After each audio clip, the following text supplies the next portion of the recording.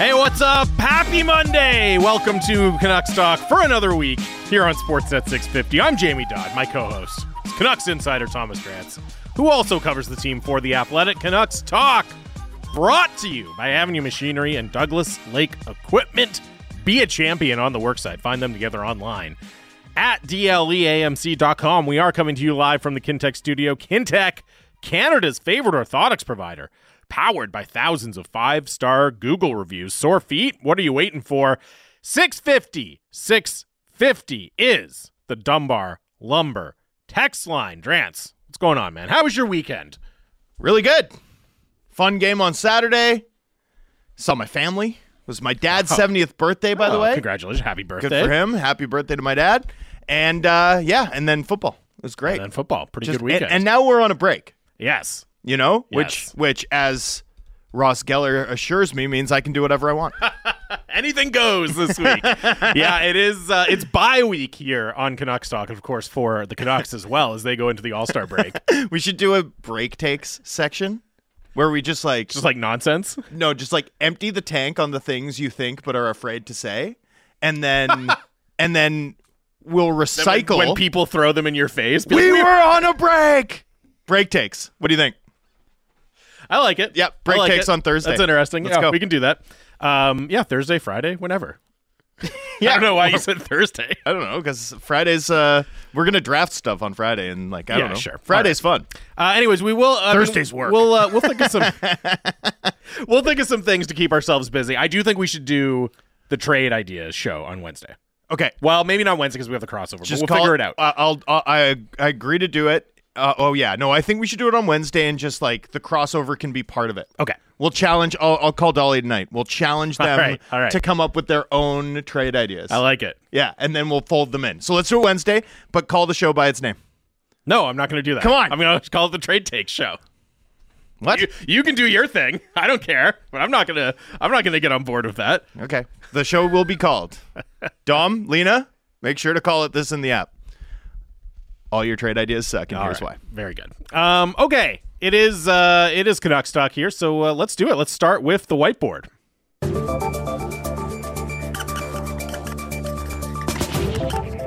All right, now, fellas. Hey, let's focus up, huh? Your daily deep dive into what's up with the Canucks for today, January 29th, starting with the headlines.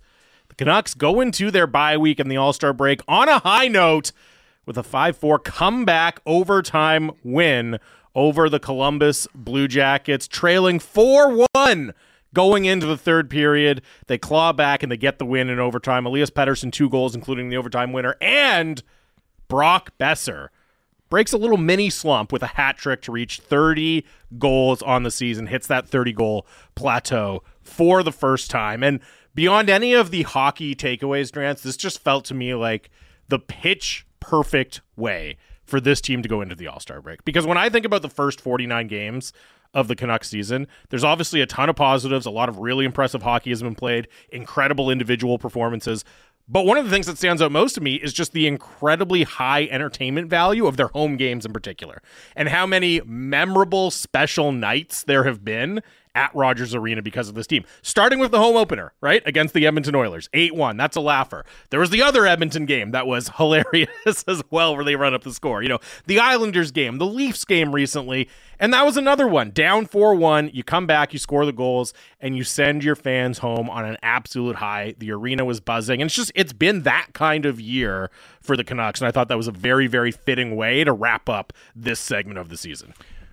Yeah, and credit to the club, right? Because you're sitting there down 4-1 going into the third period. You're 20 minutes away from the break, 10 days off, basically, like 8 days off between your next practice and that game. And, you know, if you'd gone through the motions in that last 20 minutes, I mean, we probably would have talked about it, but I don't think we would have been, like, disdainful of it. You know what I mean? I think we all would have understood. This team came out pretty hungry. You know, drew 3 penalties in the first 5 minutes. Don't see that too often. No. Killed a major penalty. Mm-hmm. You know, and honestly, I thought they were pretty close to full value for the 4-1 deficit, to be totally honest with you. Like, I thought they played really poorly defensively. And I know they had the balance of shots, but you could see the Columbus Rush game stressing out Vancouver's defense. And like, other than that Bluger chance down low, I didn't really think the Canucks had generated all that much, despite, you know, what it looked like if you looked at the underlying metrics or the shot counter.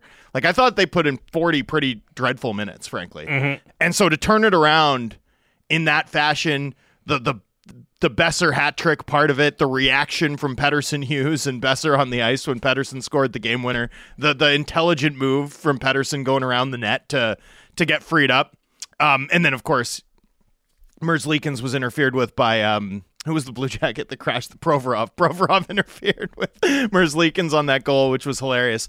Yeah, I mean, it's a way better feeling to go into 8 days off with that. Yes. You know? Yeah, it would have been, I don't think it would have been, it wouldn't have sparked like a crisis of confidence or anything because this team has done so well, but it would have been a sour note. It would have been the first time.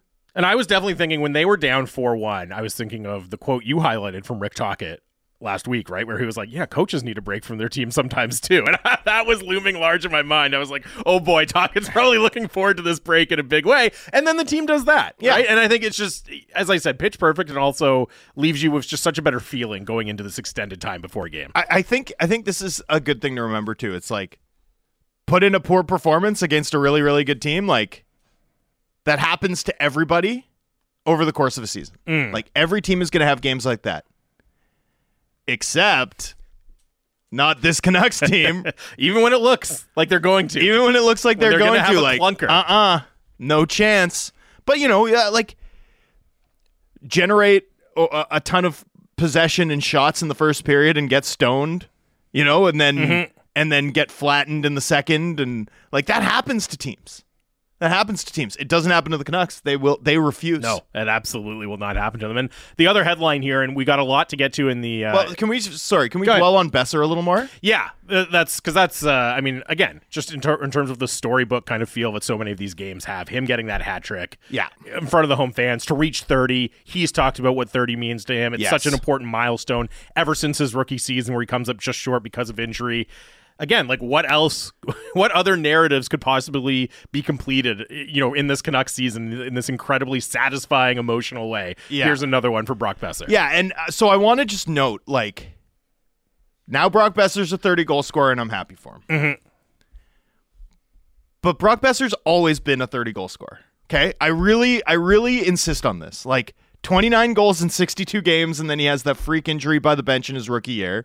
26 goals in 69 games, and then the season gets, or no, that's another injury year. Had a chance the season that gets shortened due to the pandemic, although he was likely to fall short. He was well off the pace, but he was well off the pace. But and then he was injured in that season. The original Lotto line was cooking so significantly, and he was hurt. But I mean, he would have had 13 more games. Yeah, he wasn't going to get there. But the next year he would have, if not for the fact that it was a lockout-shortened season. 56 And that season. 2020-21 season was so dreadful for the Canucks that we forget how good he was. The margin by which Besser was Vancouver's best player on a team that had, like, JT Miller, Quinn Hughes, Elias Pettersson, although Pettersson got hurt. Bo Horvat. Like, he was far and away the best Canucks player that year. And because the season was so miserable through and through, we kind of like memory hold it. Yeah. When he came out and struggled the subsequent 2 seasons, right? This phenomenon doesn't just apply to Besser, where because of those 2 shortened seasons in a row, if you just go and pull up Hockey DB, like, guys' rate statistics are so different than their overall stats. You know what I mean? But, like, it's not just a Besser phenomenon, but he's one of the poster boys for it, where because of injury and because of those weird shortened seasons, the overall numbers, the raw counting numbers, look a lot worse than if you're looking at it from a rate perspective, where, you know, for his career, 363 points in 447 games for Brock Besser, right? Like, that's a really, really good number. But if you're just looking at, he had 45 points and then 49 and then 46, it sounds really disappointing, but you have to factor in all of the games missed for partly, you know, injuries, which, hey, availability is important, but also just reasons completely out of his control there. Yeah, 100%. You also, like, I mean, going into this season, Brock Besser was a 65-point per 82-game player. That's ticked up to 67.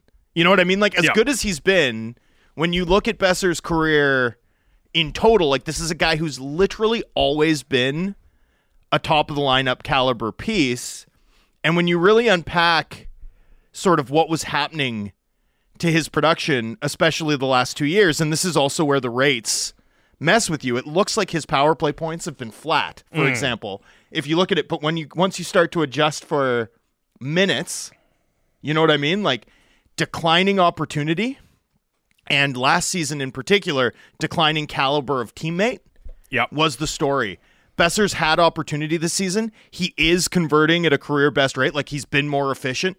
I also think over the last few years, even while the production and goal scoring hasn't been there for him, you've seen him graft like an additional layer of puck battle winning on the wall. And like his playmaking, especially during that 1920 season, he really took a leap as a playmaker. And I think he's improved even more since. Now, you know, over the course of this season, you've seen him at the net front, like really be a factor in terms of taking goalies' eyes, deflecting some pucks in, finding pucks. Like the tying goal is a perfect example. You've seen him be more opportunistic in the blue paint, basically. He's begun to use his size a little bit differently to score, not just with like that wrist shot, but also the dirty goals. And that's been sort of grafted onto his game.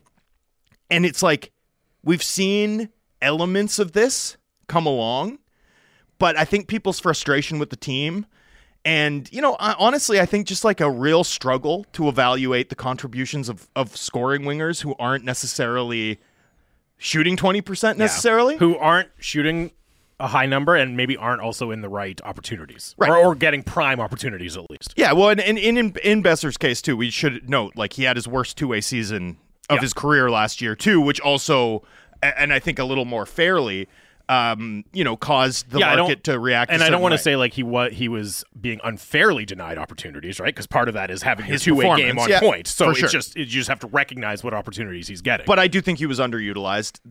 Right off the bat this season, like PP1, the Bo Horvat replacement, he's been killing it, like absolutely crushing it.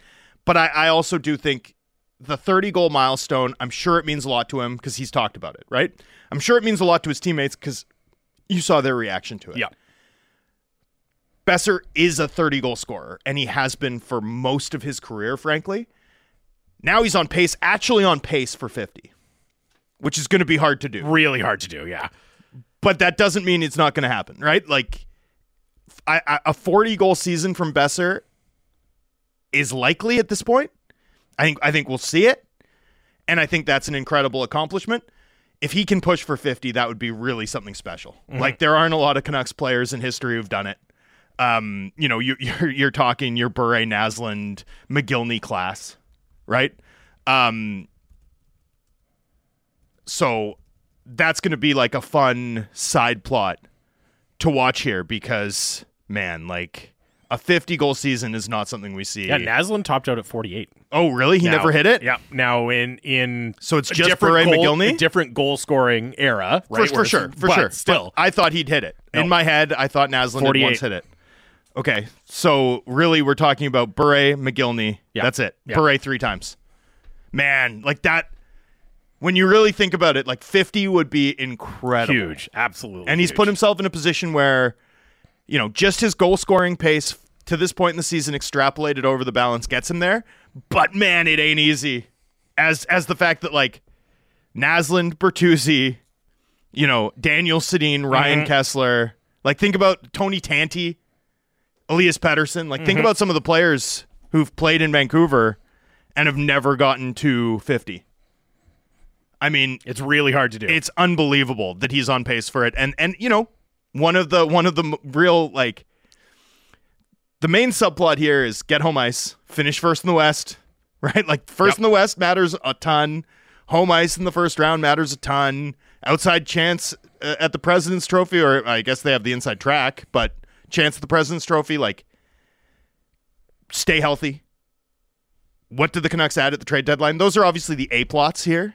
But Besser chasing 50, man, that would be special. Yeah, and there's no shortage of individual milestones to track too, right? I can't believe Naslund never got Quinn there. Hughes going for 100, right? Like there's so many of these positive storylines, and that's a huge one as well. Okay, the broadsheet, the rumor report here on the whiteboard. Lots of different details and nuggets to chew on here from Elliot Friedman today, and we'll start with a clip from his hit on the Jeff Merrick Show, talking kind of generally about what the Canucks might do at the deadline, and also specifically if they could be looking to subtract some players as they go about trying to add to the team as well. I think they're going for it. I do. I kind of wonder about a couple guys, like in terms of, Kuzmenko, we know they're looking around. I've wondered about Chicago in the last couple of days. Like, if you look at what Chicago's doing, they're looking for guys who aren't signed beyond 2 years, right? Look, like Foligno 2 years, Dickinson 2 years, Mrazek 2 years. Kuzmenko's 1 more year, and they need scoring. So I kind of wonder about that. I wonder a bit about Zadorov too. Like, I think they're going to clear some room to open up. I think they're going to clear some room to open up the ability for them to do something, whether it's Lindholm or it's Henrique or it's Gensel or someone who I haven't thought of yet. Look, to me, the Canucks are looking at it and saying, we're going for it. That's Elliot Friedman, and a lot in there. Of course, a list of names that's become pretty familiar: Lindholm, Gensel, Henrique, or someone I haven't thought of yet. The Chicago potential interest in Andrei Kuzmenko, which I think makes a lot of sense. But the name that's the most interesting to hear there is Nikita Zadorov as a potential to be moved out in order to create room to make an addition of some sort. And the fascinating thing about that to me is, there's a lot of interesting things about it, but one, to me, if you're moving out Zadorov, you almost have to be bringing a defenseman in, right? Like, that's just, you have to replace it probably with a right shot defenseman, ideally, so you get that balance. But it suggests a willingness to not just do one potentially really significant move, but maybe two. If you're able to move Kuzmenko and Zadorov, all of a sudden you have a lot of cap space to play with, and you're looking at two potential significant additions ahead of the deadline. So hearing Friedman's hit on Merrick today really caused my ears to perk up, because at The Athletic we're doing Canucks trade tiers, where we do sort of an inventory of all Canucks players, and we'll include some assets that aren't on the NHL roster too, and how likely they are to move ahead of the deadline. Now, in the past, we used to write like 5,000 word missives, so it all would have run today, but now we have to split them up. So we just did the not moving. And in putting together the sort of not moving, and I want to clarify, this isn't an untouchables tier, right? We're also including guys like, Sam Lafferty, right? You're not moving a guy at this deadline, given where the Canucks stand in the standings, who's bringing that level of speed and depth and positional versatility to your roster, even though, like, the idea of a bottom six guy is like an untouchable doesn't quite square, right? So in putting together this not moving tier, we were debating on some guys who in the past, the organization has had on the block, and who have, varying mitigating circumstances. Like Tyler Myers is an expiring, right? Yeah. Who, if you'd asked me 8 months ago, would Tyler Myers be a Canuck beyond the deadline, I'd have said like 60-40 no. Yeah. And now it's probably like 90-10, right? Like, not only is Myers playing great hockey, not only do they need right-handed defensemen, but his usage has been ticking up. Like, he's really reestablished, as he does every year, right? Like, on paper, every year, the Canucks come into the season and it's like, well, Tyler Myers, if they play him third pair minutes, he'll be fine. And then you get to a point in the season where it's like, Tyler Myers is this team's third defenseman again, right? Like, that's who he is. He always is that guy, because he's, steady and big and holds up in tough minutes for the most part, and on and on. So, I think you get to this deadline, and I don't expect Tyler Myers to move by any means. I think the Canucks will hang on to him. I think he's an essential part of what they're trying to do. I think the size, the physicality that he's brought, especially the last 3 weeks, like, this has been the most consistently physical hockey, I would argue, that Myers has played in a long time. And it's been welcome, right? There's a reason his minutes are ticking up like this. He's been great. Garland's like a key driver on this team's bottom six. Like, I think he's an indispensable piece, my personal estimation of him. And then Zadorov was the other guy we included there, because Zadorov's good. Like, Zadorov's a good player. And, I think there's an identity of having all these, tree trunks, these ants on your back end that I think Rick Tocchet values in the organization. That. Yeah, I think they should. love that. Plus, Zadorov, Myers has played his most physical hockey of late, but Zadorov's the guy who can do the policeman stuff. Zadorov's the most physical player on this team, period. Yeah, to me, and somebody texted in, no chance they move out Zadorov. That's made up. You move Myers before Zadorov. Look, I wouldn't say it's a big possibility necessarily, but we know, okay, as much as they like the size on the physicality on the back end, they also love having the balanced blue line with 3 left shot guys and 3 right shot guys. Right now, you don't have that. And if you move Zadorov, you open up the possibility of doing that again. It's also not about the likelihood that these guys move in a vacuum, right? Like the tier that we're putting these guys in at The Athletic, and this piece we'll run tomorrow, is the same tier that we're putting Jonathan Lekkerimäki and Tom Willander in, right? So it's not about... Like, these guys are on the block. They're itching to sell them. It's that if, to pick a name that's been out there in the ether linked to the Canucks, right? We know the Canucks want a top 6 forward, right? Friedman listed, Gensel, Lindholm, Henrique. We'll get back into this because, the rental market, the more I think about it, the lower I am on the possibility. But we'll get back into that. Let's bookmark that for a later segment. But in addition to those names, we've also heard names like Chris Tanev linked to the Canucks. Well, if you're adding multiple big pieces, you've got to subtract from somewhere. Yeah, and beyond just Andrei Kuzmenko. And as the deals get bigger, right, the options you have to consider expand. And that's sort of why we ended up putting these 3 guys who we totally don't expect to move in sort of a slightly different tier, just because if this team is as aggressive as they could be in seeking to upgrade this roster, there's no real way to do it without also subtracting something. And let's just use the Tanev name as a hypothetical, right? So let's say you were going to move out Zadorov to try to bring in Chris Tanev. Well, another part of this is, of course, both are pending UFAs. We have heard from Rick Dhaliwal that the Zadorov camp wants a lot of term, that it might be a difficult extension to do between the Canucks and Zadorov because of the term. Well, if you think that you have a much better chance of re-signing Tanev, or that you are going to like Tanev's next contract a lot more than you like Zadorov's, that's another reason why it makes sense, right? Maybe you think he's a better fit because he's a right shot anyways, and you're managing the risk of Zadorov being a potential UFA a little bit as well. That's a big factor here, the fact that there is uncertainty for Zadorov beyond this season. And last thing, it wouldn't be outside the realm of what we should reasonably expect to see a Jim Rutherford team acquire a guy in November and trade him in February. That happened to Tanner Pearson. Yep. In the trade that brought him ultimately to Vancouver, right? We have seen these.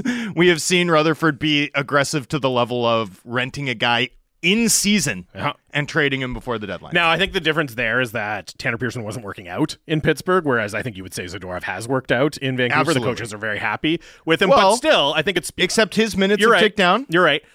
But I still think it speaks, you're right, overall to a willingness to be creative and aggressive from Jim Rutherford. Yeah. Which is huge. I mean, put it this way. Next season, or for a key third period shift, you can pick one lefty to send out. Soucy or Zadorov. Healthy Soucy or Zadorov. I think you're sending Soucy out. Yeah. That's so, he's worked out, but they also, Cole or Zadorov. Probably Ian Cole. It's close. It's close. It's really close. They're really good. It's not like a massive gulf between Zadorov and Cole in either direction, right? So it's just, you're right. It's become an area of surplus to monitor, right? And, the Myers expiring thing, the history, the recent history even with Garland and Myers, for me anyway, that just puts them in a slightly different tier, not saying that I expect anything, just that we have to be aware of this team's need to subtract if they're going to be as aggressive as, like Friedman and a variety of insiders keep captioning them as sort of tacking toward. Yeah. No lineup notes, obviously. No lineup notes this week for the broadsheet, or for the whiteboard, I should say. Playoff forecast: Canucks with a 59% chance to win the Pacific. That's the highest it's been all season for the Canucks. Edmonton, with a 16-game win streak, still at a 33% chance to win it. So you add the Canucks, 59%, let's call it 60. to win the division, 30% chance to finish second. That equals basically a 90% chance to have home ice advantage in the first round, which is a huge deal for the Canucks. They're also now projected by the model to finish with 111 points, which puts them in a dead heat with the Winnipeg Jets for first place in the Western Conference. I believe 1 point behind the Bruins for the President's Trophy. So right in the running for all of those. Okay. The the fun bet that I want to track is books have started offering Edmonton Oilers streak-related specials. So the Oilers to end up on at least an 18-game win streak. So you're picking the Oilers to win twice here after the break. Now, their first game's against Vegas, which is tough, but they'll be favored in it. The second one's against Anaheim. Amazing. So effectively, you're finding a way to take a sort of road favorite and get plus money. It's plus 125. For them to get to 18. For them to get to 18 at this point. Which is like, a 45% chance. I mean, that's wild stuff in terms of where we've gone. The only other thing I wanted to note is for most of the season, we've talked about the Canucks being the favorites for the Adams, the Norris, and the and the Vezina. They're Hellebuck really has taken. He's actually into minus money now in Vezina futures betting. He's been on a 939 run since like a 940 save percentage run basically since early December.